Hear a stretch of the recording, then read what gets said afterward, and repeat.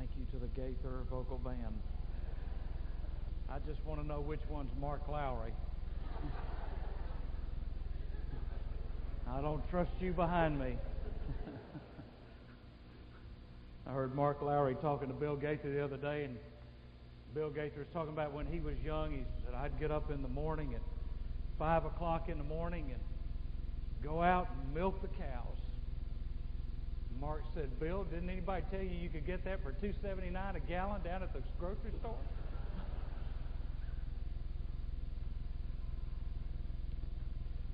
You know, that's a great song. That is what will come at the end.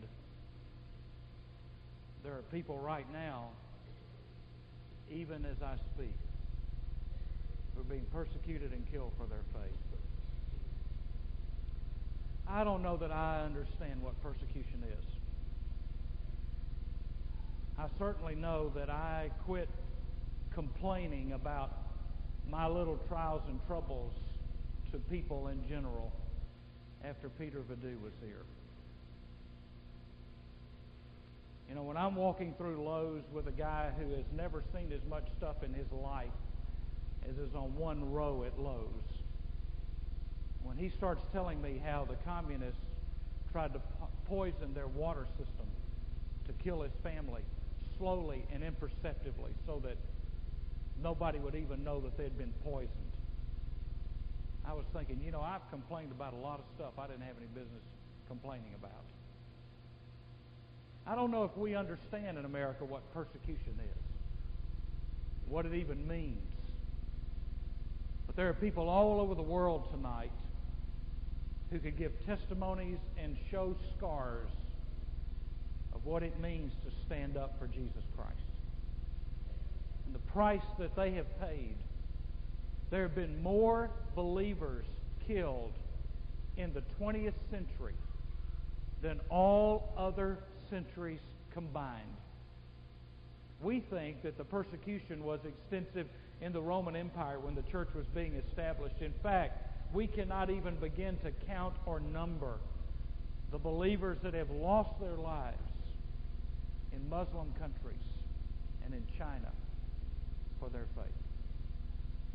There are countries when you walk through waters of baptism, you are immediately identified and marked, and to be baptized is to sign your own death warrant. We don't understand that kind of pressure. But if we're going to be New Testament Christians, we cannot cop out, because the pressure is going to come. There are going to be those times and those moments and those seasons when, although we may be spared from what some people have had to undergo, if we live godly in Christ Jesus, the Scripture says we will be persecuted. And so I want to ask you to look in your copy of the Scripture to Matthew chapter 5 and verse 10. And while you're turning there, I want to say once again, and I know I say this so much it probably just kind of goes over everybody's head, but Junior Hill and I were leaving last Monday at an unearthly and ungodly hour to go to the airport. And he said, I just want to tell you something. He said, Sunday night at Sherwood may be as good as any place I ever go. And he said, I don't know what it is about your church on Sunday night, but something is in the air in that place on Sunday nights. And you know, I believe that, and I sense that, but it's nice to know somebody that goes all over America comes here and senses that. And I think Brother Billy used to say, your day's not over until you've been to church on Sunday night. And it's not. Because I think the people that don't come on Sunday night miss the greatest blessings in being a member of this church. If I had to choose between two, I'd choose this one. I'd choose this one. Because I think this is the greatest blessing that I get all week, is church on Sunday nights. I don't know about you, but I tell you, this is not a hard thing to sell for me, as what God does in this place on Sunday evenings. Matthew chapter 5 and verse 10. That's a commercial for all those who stay home on Sunday night and watch a service on TV rather than coming themselves. so we won't edit it out, because I'm a peacemaker.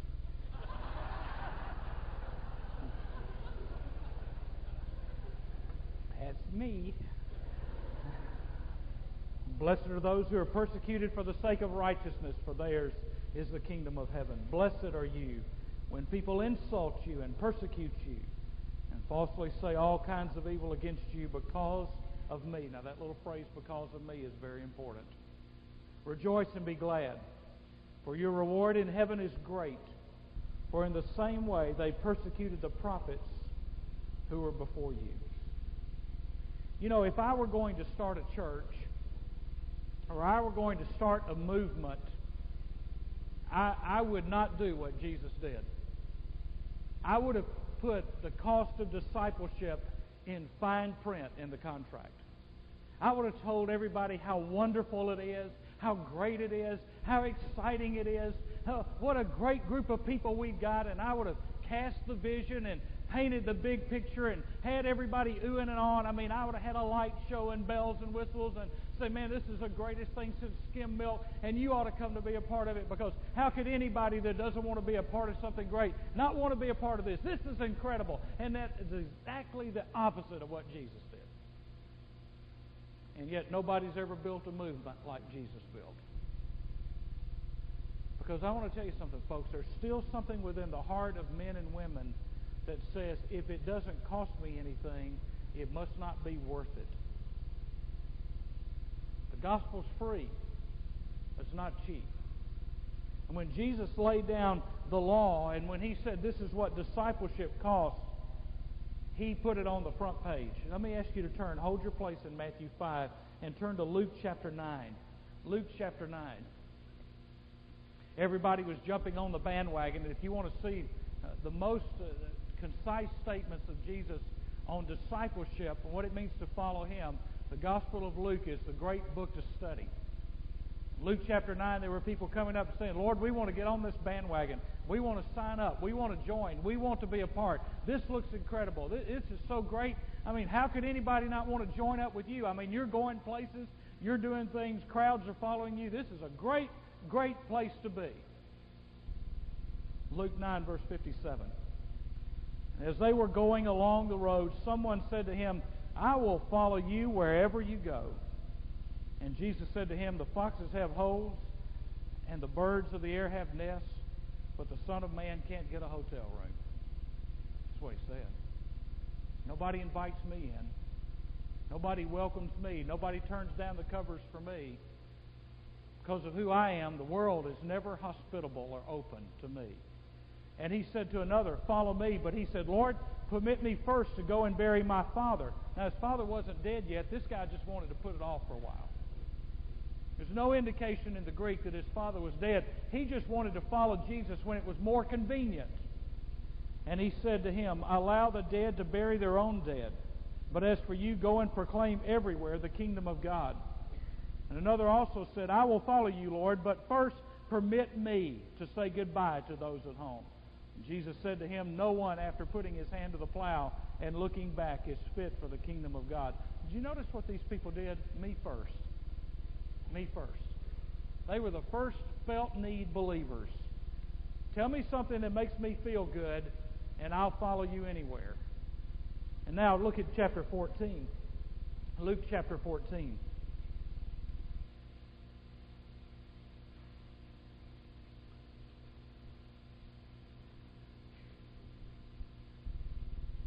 Luke 14 and verse 25. Now large crowds were going along with Him, and He turned and said to them, if anyone comes to me and does not hate his own father and mother and wife and children and brothers and sisters, yes, even his own life, he cannot be my disciple.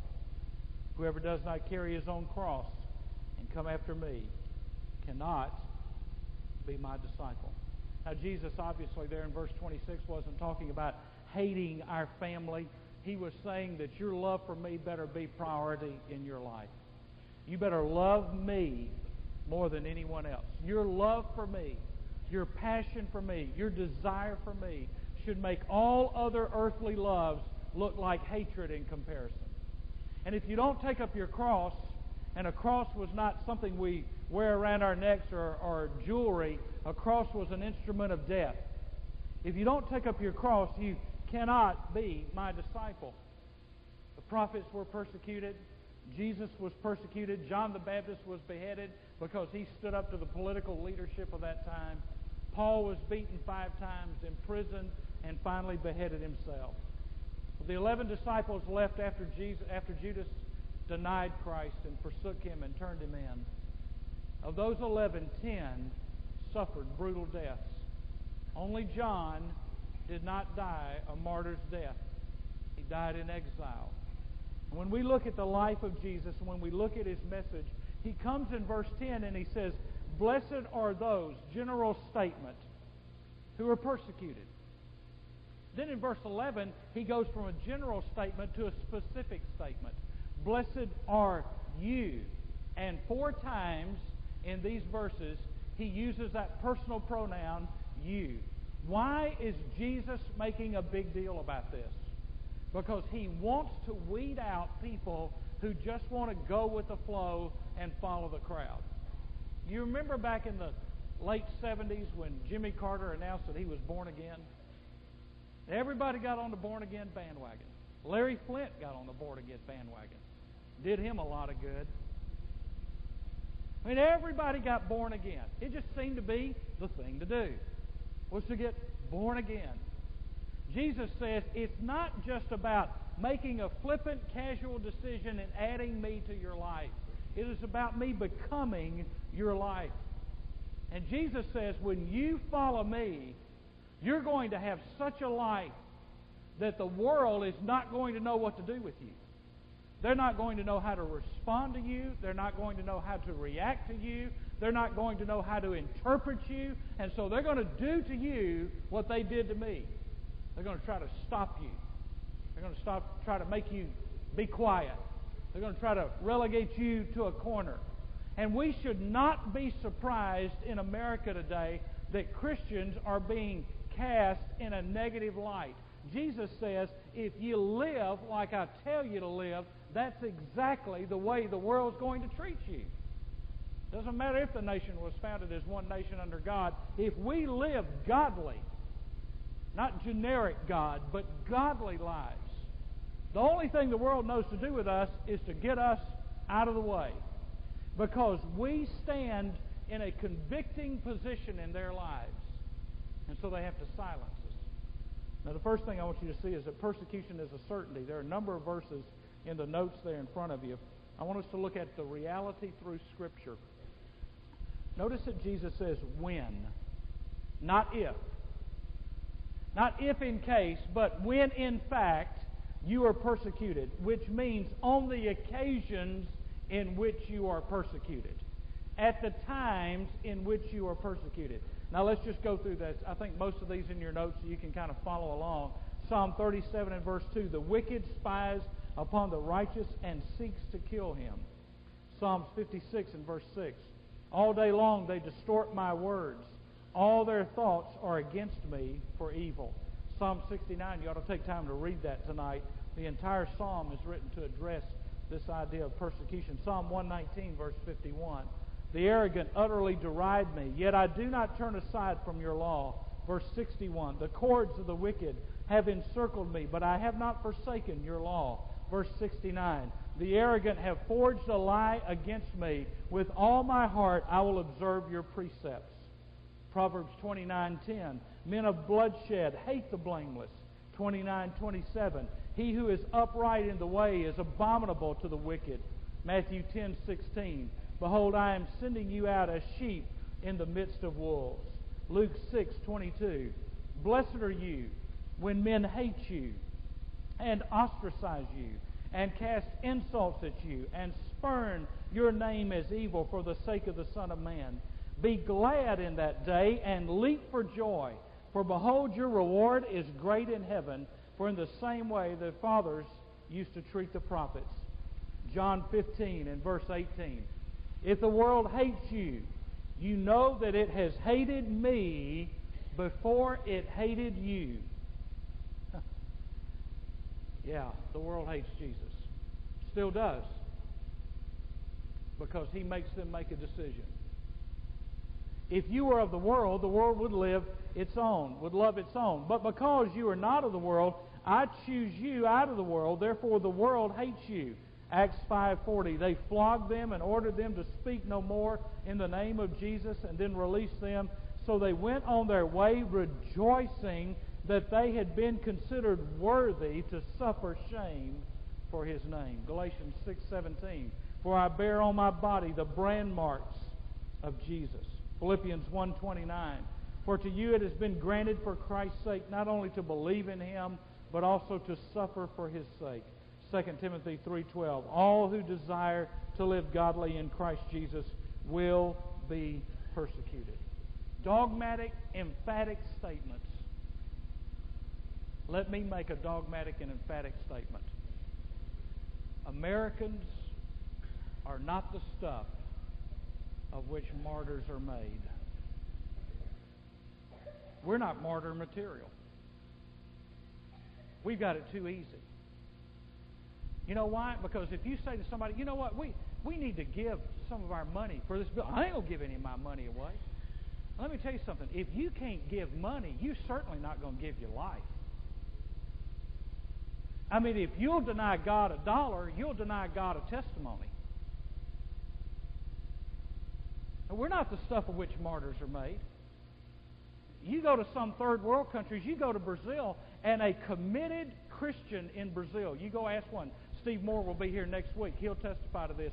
If you are a committed Christian in Brazil, you give 30% of your income to the church, and they make less than $10,000 a year. And they give 30% away. We're not the stuff of which martyrs are made. We don't have it in us. We want to be able to keep our lifestyle and keep our comfort zone and keep the life that we've become accustomed to, and we don't really want to. Let's be honest. We don't want to suffer anything. We don't want to have to forsake anything. We don't want to have to give up anything for the gospel. And I think we've got it all backwards. I think we've got a messed up mentality because we look at Christians in India and in China and in Africa and in South America, and we feel sorry for them. I tell you what, they ought to feel sorry for us. In fact, they do. We talked earlier tonight about those of us in leadership needing to park further away. I'm going to tell you something. I'm just going to tell you what will happen. If we ask somebody to park further away, you know what? They'll get mad and go try to find a church where they can park right up at the door. Because we don't want to park another 10 yards away. That would be too costly for us. I mean, you let a good rainstorm come on a Sunday, it'll kill a Baptist church. Oh, Lord, we love you. Hold the rain off until afternoon. Because we're not coming back tonight anyway. Lord, we love you, but we don't want to pay any price to love you. Now listen to me. If our experience does not match up what the Word of God says, the problem is not with the Word of God. The problem is with our experience. If what I'm walking in and what I'm living doesn't match up with what God says will happen to me if I walk a godly life, then my problem is my experience. I'm not walking the life I think I'm walking. I'm not walking the life that I've lied to myself and convinced myself that I'm walking because I'm not matching up to what the Bible says. And all of a sudden Jesus says, if you're going to be godly, you're going to be persecuted. And we go, whoa, wait a minute, I don't want to do that. I just want to live in a safe little holy huddle and just be surrounded by Christians. I don't want to have anything to do with having to deal with persecution. Now, it can take various forms, and let's look at 2 or 3. Number 1, you will be reviled, he says. That's a word for insults. It means extreme verbal abuse. You will be verbally abused. The rabbis considered being reviled, a reviler, as a person who is equal to a murderer or an adulterer or an idolater. He says you're going to be reviled. In other words, somebody's going to speak evil about you. They're going to try to ruin your name. That's what he's saying here. They're going to call you evil names. Now, let's talk about that for just a second. Have you noticed in the world in which we live that somebody could just make a statement about a preacher or a Christian and half the people who hear it believe it? And not only that, we love to spread it. I mean, it doesn't matter if a man has lived 50 years of his life in integrity and in godliness. If some lunatic comes out of the woodwork and says, this person's blah, blah, blah, blah, blah, half the people believe them. I hate to say this statement, but I believe it's true. Gary and I were talking one day. He said, every one of us are one nutcase away from losing our witness. Because in today's society, all it takes is an insult. All it takes is an accusation. There doesn't have to be any proof. You don't get a chance in this culture to prove your innocence. You're already guilty. And especially in the Christian community. I mean, Donald Trump can sleep with every woman in America and still be popular. And, we want to play golf with him. We want to be with him. We want to be around. You let some preacher just be sitting at a table with another woman and somebody's going to try to make an issue out of it. Why? Because people love to speak evil of people who are trying to do good. Now, I'm not excusing preachers who get involved in sin. You know me better than that. But I am saying that there are those who love to take a story and twist it. And you know what we don't do? We never look at the lives of the people who tell those stories. We never turn it back on them. And so let's look at their walk. Let's see how they're living. Let's see what they're doing. Let's see if they're doing anything for the kingdom. And, buddy, you do not want to get around a bunch of mean Christians because they are spit and vinegar. And they'll hurt you. Revile you. Insult you. Secondly, you'll be persecuted. You remember it was the fear of persecution that caused the disciples to run in the Garden of Gethsemane. But after the Holy Spirit came, they didn't have that fear anymore. The word persecute is an interesting word. It means to pursue, to track down, or to put to flight. To pursue, or to track down, or to put to flight. Here's the picture of this word. There's going to be somebody who's going to dog you and follow you and track you and pursue you to try to find something in your life so they can blow the whistle on you. I mean, they're just looking for something. They're just waiting for the opportunity, waiting for the moment, waiting for the first little mess up in your life, and they're going to tell everybody they can about the fact that you messed up.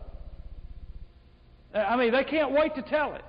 That's what this word means. It means to pursue or to track down or to put to flight for somebody to watch over you to try to catch you making a mistake. Let me illustrate this in the life of Jesus. You remember when Jesus and his disciples one day on a Sabbath were walking through a cornfield? And they're walking through a cornfield and they're kind of hungry. It's on the Sabbath. And they're a little bit hungry, and so they start eating a little food out of the field. And all of a sudden, over here, behind the trees, Pharisees go, "Woo! Got you! Caught you! Got it in your hand. You better watch it. Don't do that. Not supposed to do that." Now here's my question. If the Pharisees were such great rule keepers, what are they doing walking in the cornfield? I tell you what they were doing. Persecuting Jesus. Following him around. We're going to watch everything he does, everywhere he goes, everything he touches. And the first time we catch Jesus messing up, we're going to tell everybody. We're going to discredit him. We're going to try to destroy his witness. We're going to try to take away the crowd. And that is the culture that we live in today. The culture today plots and plans to try to pull Christians down. Now, let's be honest. You know somebody that's doing that to you.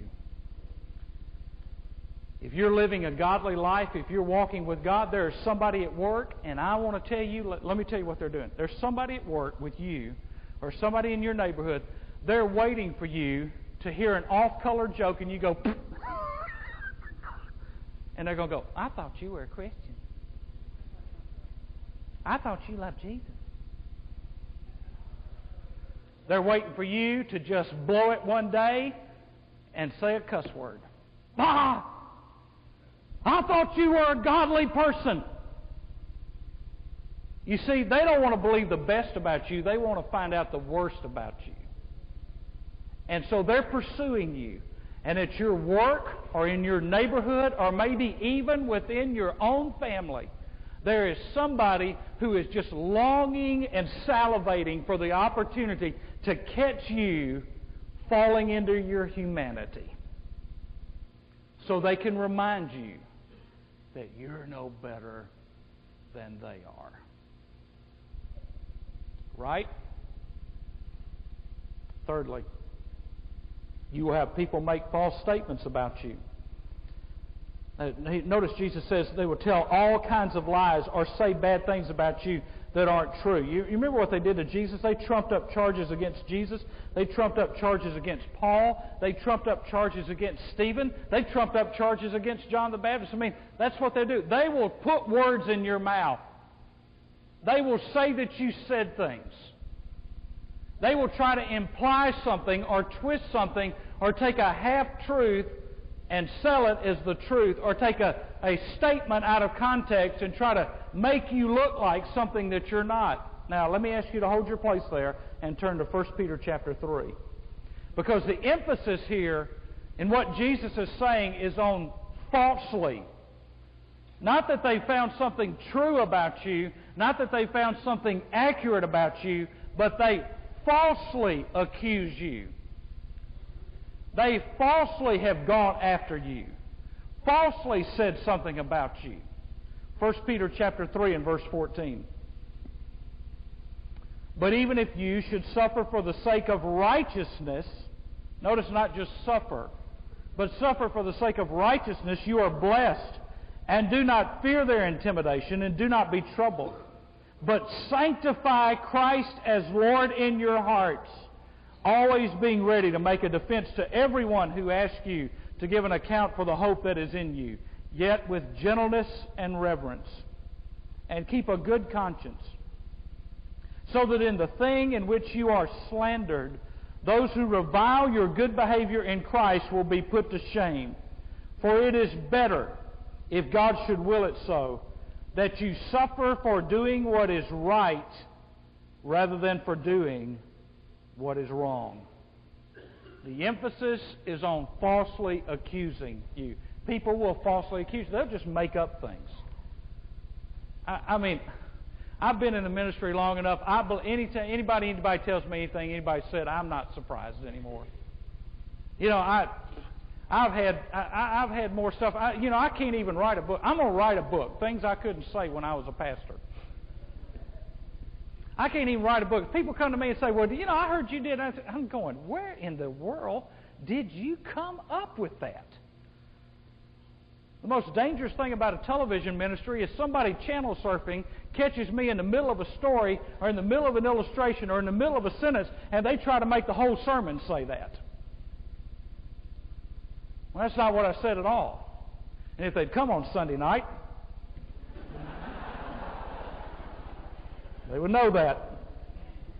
But I'm a peacemaker, and I'm not going to say anything about that.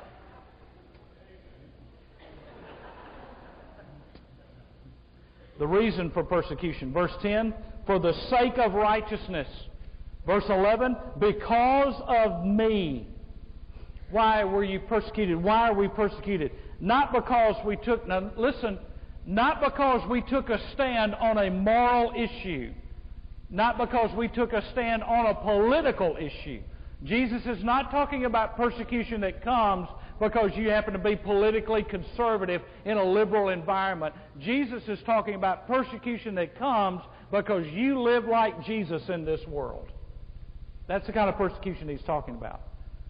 I don't know if the quote by Ron Dunn is in your notes, but I want you to listen to it anyway. They didn't persecute Jesus because he was good. They persecuted him because he was different. The world will persecute Christians not because they are good, but because they are different. You can be good and not be godly. You see, the word witness and martyr are synonymous terms in the New Testament. Thirdly, there's my reaction to the persecution. Rejoice and be glad, he says. Literally, be exceedingly glad. He says, leap for joy. Now, boy, that looks a little strange. Can you imagine sometime this week getting a phone call from somebody in your Sunday school class? Hey, guess what, man? We're having a party at my house tonight. We got finger sandwiches. We got cheesecake. We got cookies. We got donuts that are hot from Krispy Kreme. We got Cokes and Diet Cokes and coffee and cappuccino. And we got all kinds of stuff. And we got party favors. We got everything. Man, what's a party for? Man, they've been killing me all day. I mean, people have been just verbally abusing me all day. They've been beating up on me. They've been telling me how sorry I am. I have been taking so much junk from people all day. I just wanted to throw a party. This is great. I can't imagine anything better. This is, oh, please pray for me. What's wrong? Somebody told me I was a bad Christian today. I think I'm going to go see a counselor. My life's been so hard. That is not what Jesus said to do. He said, be exceedingly glad and rejoice. Leap for joy. Jump up and down and say, yes, I'm making a difference. Boy, that would be a different reaction in the world, wouldn't it? I mean, you just walk into one of the plants in Albany, Georgia this week and take a stand for Jesus and somebody say something and go, yes! Watch your supervisor.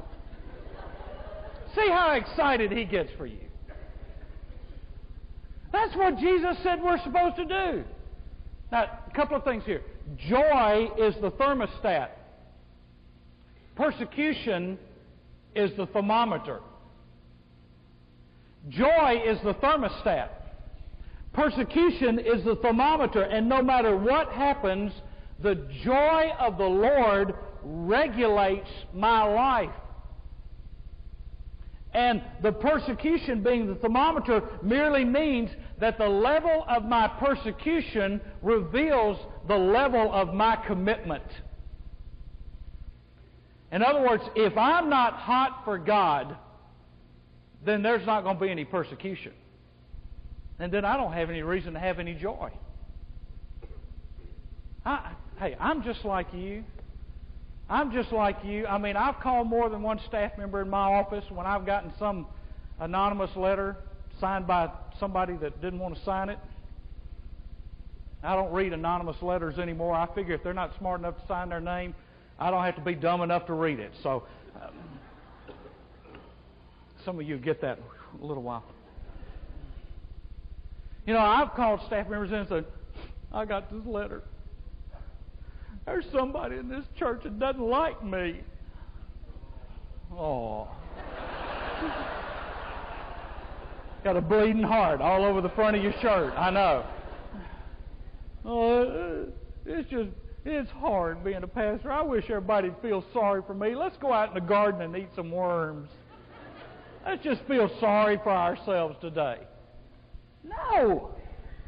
Jesus said, when you are doing such a work for me that you look like me, and the world says, we got to stop that. That looks too much like Jesus. Then get excited about the fact that you're making a difference. That God is using your life. And so what should I do? 3 things. We're just about through. Number 1, evaluate it. Evaluate it. In other words, why am I being persecuted? Am I being persecuted because I've been a jerk? Or am I being persecuted because I've been like Jesus? Why is it coming my way? Is it justified? Is there some truth to it? Did you ever notice that they accused Jesus of being a wine bibber and a glutton and hanging around with prostitutes? Jesus wore that with honor because he came to save people like that. And you don't save people like that if you don't spend time with them. You see, you got to ask yourself, is it justified? You evaluate it. Secondly, don't exaggerate it. Don't exaggerate it. Don't just because somebody puts you down this week, don't make it sound like they crucified you upside down. And don't exaggerate it. Don't make it any bigger than it is. Remember that somebody is suffering more than you are for the gospel. Somebody is paying a higher price. Thirdly, celebrate it. Verse 12. Rejoice and be exceeding glad. I mean, get your priorities straight. Why should I rejoice? For your reward in heaven is great. What Jesus is telling us there is that nothing you do for Him goes unnoticed or goes unrewarded. Turn, if you would, to Mark chapter 10. Mark chapter 10, verse 29. The disciples came to Jesus and said, Lord, we've done so much for you. Have you seen our giving record? Have you seen our perfect attendance pins? Have you seen all the offices that we've served in the church? Have you heard about the mission trip that we went on? Do you realize that we even come on Wednesday nights? We're the committed people in the church. Lord, do you know that I've been to visitation 2 weeks in a row? Don't you see, God, what I am doing for you? Mark chapter 10, verse 29, Jesus said, Truly, I say to you, there is no one who has left house or brother or sister or mother or father or children or farms for my sake and for the gospel's sake, but that he will receive 100 times as much now in the present age, houses and brothers and sisters and mothers and children and farms, along with persecutions, and in the age to come eternal life. Folks, listen. God is no man's debtor. You don't give up anything for God that God doesn't notice it, and God doesn't repay you 100-fold. The interest you earn on serving God cannot be calculated. I have not given up anything that God hasn't given me something back. I've not made any sacrifice that God has not blessed me in spite of it or because of it. It's no big deal that we sacrifice for God. That's what we're supposed to do. I shared this illustration at youth camp a couple of years ago, but I want to close with it because I think it speaks to the difference in our mentality in the church in America and the difference in the mentality of people around the world. A few years ago in communist China, there were 3 rules regarding religion. Rule number 1, you cannot worship in the same place twice. Rule number 2, you cannot worship with the same people twice. And rule number 3, you cannot organize a religious meeting. Rule number 1, you can't worship in the same place twice. That means that we could never gather here. We couldn't be building a building. We couldn't come here. We would have to, next week, we would have to find somewhere else to meet, or we would be breaking the law. Rule number 2, you can't worship with the same people twice. That means that as a husband and wife, you could never go to church together but one time. That means that your children could never go with you to church because you would be breaking the law. That means that you could never sit by your friends that you're planning on going out and eating with after church tonight. You couldn't do that anymore because you've broken the laws of the land. Rule number 3, you cannot organize a religious meeting. And so in communist China, what they do is they have someone who's called God's person in the marketplace. And that person is selected at a meeting, and they will either wear something on their body or wear a particular color of clothes or wear some kind of identifying mark, and they go to the marketplace in the city, and there they stand or they walk around and they go to a selected spot, and people come to them and find out where the next service will be held. Of course, trying to squash Christianity, which sooner or later people will understand, the more you try to kill Christians, the more they multiply. Squash Christianity, eventually the communists would pay off someone or would get an infiltrator into the church, and they would find out who the contact was in the marketplace, God's contact in the marketplace. And when they found that person, they would go to them in the marketplace, they would tie them up with ropes, they would gag them, and they would pour gasoline on them and set them on fire in the middle of the marketplace. To say to everyone in the marketplace, if you try to organize a religious meeting, if you try to stand up for Jesus Christ, we will hunt you out, we will find you, and when we find you, we will burn you alive.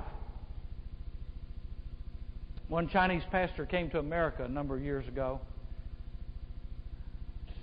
and he was telling that story to a friend of mine.